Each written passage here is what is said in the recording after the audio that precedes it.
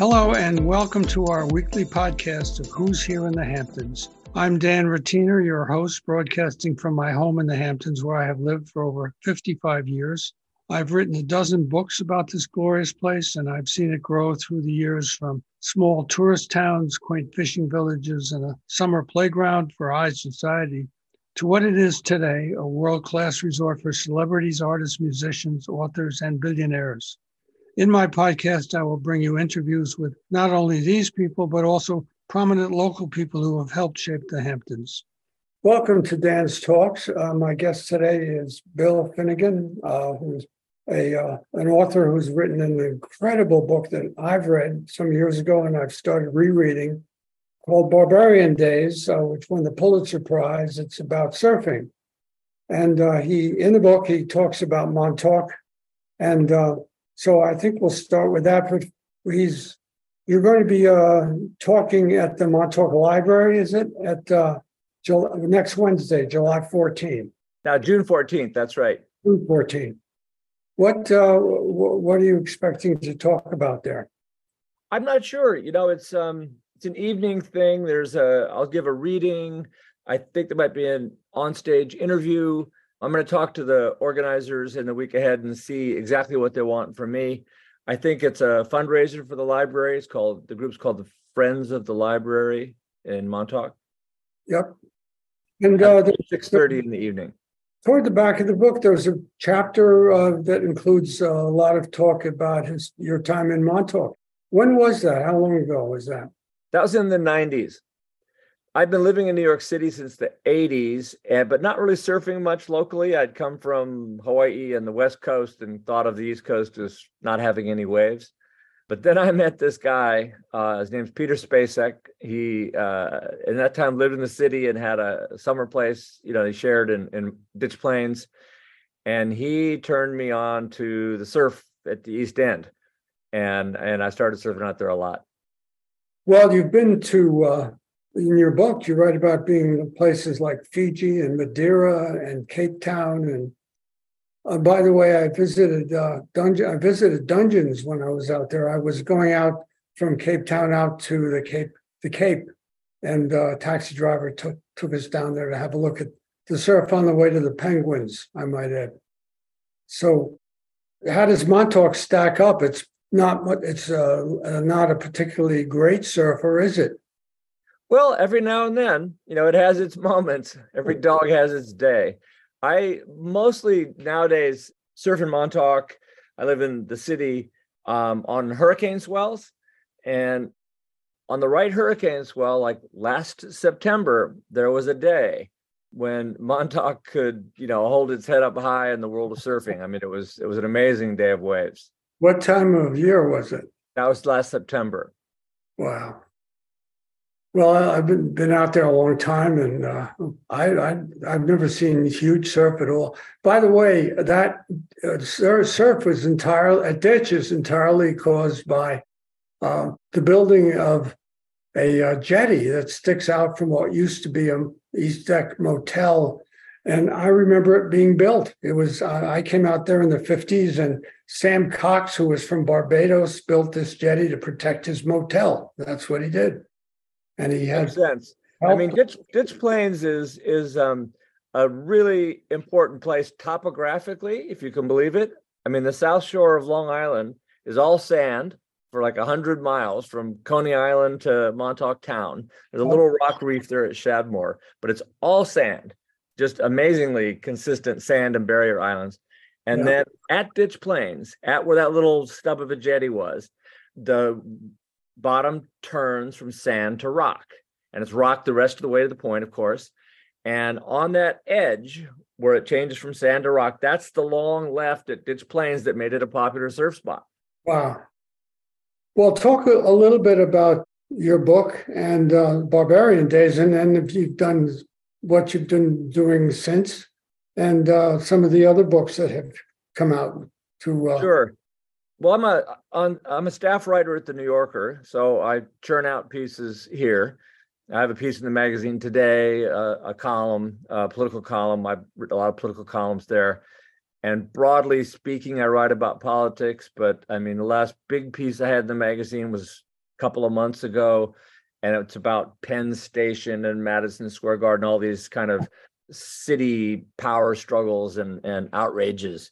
So as I say, it's politics pretty broadly defined, but about half my work, I guess, over the long haul. I've been on staff at the New Yorker since 1987, so a long time. And about half of it's been international. So like my first 3 books were all about Southern Africa. And I've just written about, different conflicts around the world over the long haul for the New Yorker in Africa, South America, the Balkans, and so on, Central America. So it's a kind of a mixed bag. But of course, after a bunch of serious books, including books about American politics and problems, I wrote one about my hobby, Barbarian Days, about surfing, and that book has sold more than all the others put together, I think. Why do you think that is? I mean, I can tell you, but you tell me. Well, it just pulled people in. It's a memoir. It's not all about surfing, and most of the readers don't surf or don't even know anything about surfing. So it's a kind of open heart book about my life with sort of surfing as a theme, as a main thread since my childhood. And so it's about my family and friends, and it's a pretty personal book. These others are I'm often in there as a first person narrator, but they're about politics and power and they all did fine, but Barbarian Days just took off. I don't know why. Well, I think I know why. I think you have a great talent for actually putting the reader into the place where you are, which is often in the water and almost in trouble, from how to avoid it and why it's so wonderful and where you are and who you met. And much of the book is about native things, ceremonies and things that you encountered over the years of going around the world and being in places that were very remote. That's why that book was so amazing, and I'm glad to meet you. And I really enjoyed reading the book. And at the time, did you keep a diary of all your surfing days so you could remember all the people you spoke to and the things you did? It's an amazing accomplishment. I did keep journals since I was very young, but a lot of the material for the book came from letters that I managed. This is in the golden age of letter writing, still handwritten letters, and I mean some of the early stuff in the book from the 60s, 70s, maybe even into the 80s. And I managed to get some of those letters back from friends and family, and those had tremendous amount of detail. My journals were not as good as I wish they were. They were about what was going on and the people we met. And I did spend a long time in the South Pacific and Southeast Asia and other far-flung parts of the world when I was young. But my journals were full of kind of self-involved. I saw myself as a writer. Surfing was just what I did. Writing was what I was. And that's what they're all agonies about how this story isn't working and I'm writing this in the wrong style and really tedious stuff. But there's a fair amount. I mean, I got like a whole shelf full of journals. Yes. Well, when you describe where you are in a very specific way in the water and what you see around you and where the wind is coming from and what the reef is like and how this might change what you do and what people are out there. It's amazing book. Thanks. How do you come out east often in the summer or at any other times? Not so much in the summer, more in the fall for the hurricane swells.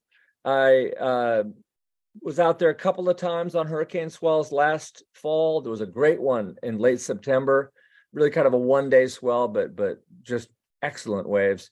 I watch the forecasts and try to time my trips and get there when the waves get there. In all the different places you've been, where do you think the most exciting surf you found, or which 2 or 3 places? Yeah, it's a combination usually of the waves, of course, and the season being there at the right time. And also though how well known the place is, whether it's full of people, which makes it less fun, less accessible, the waves, you got to compete more. And so that said, there's a wave in Fiji called Tavarua that a friend and I found in the 70s. It was an uninhabited island then. Now it's a resort. So it's a completely different thing. But in the 70s, it was uninhabited. We just camped there, and local fishermen would come by and bring us fresh water and so on. So Tavarua was a real highlight. Honolulu Bay on Maui was a great spot when I was a kid. It was already crowded by the time I got there in 1971. And maybe another spot from the late 70s. It changed after this time, but in Australia, it's called Kira in southern Queensland. It's an incredible wave, and they changed the sort of dredging scheme on a nearby river, and the wave disappeared for many years. But I had it when it was also already very crowded. You wrote about Jardim in Madeira, but it wasn't clear to me whether it's been ruined. I think it has. I mean, some people say, no, on certain tides, certain swells, you can still surf it. They built a big jetty there. So it was just a magic wave in a very beautiful setting. Now it's in an industrial setting. You're surfing at the bottom of a huge wall of not even rocks, but these big cement jacks.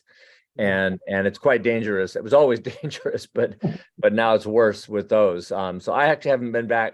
Went back once after they put in that wall, and was so disturbed that I've never gone back again.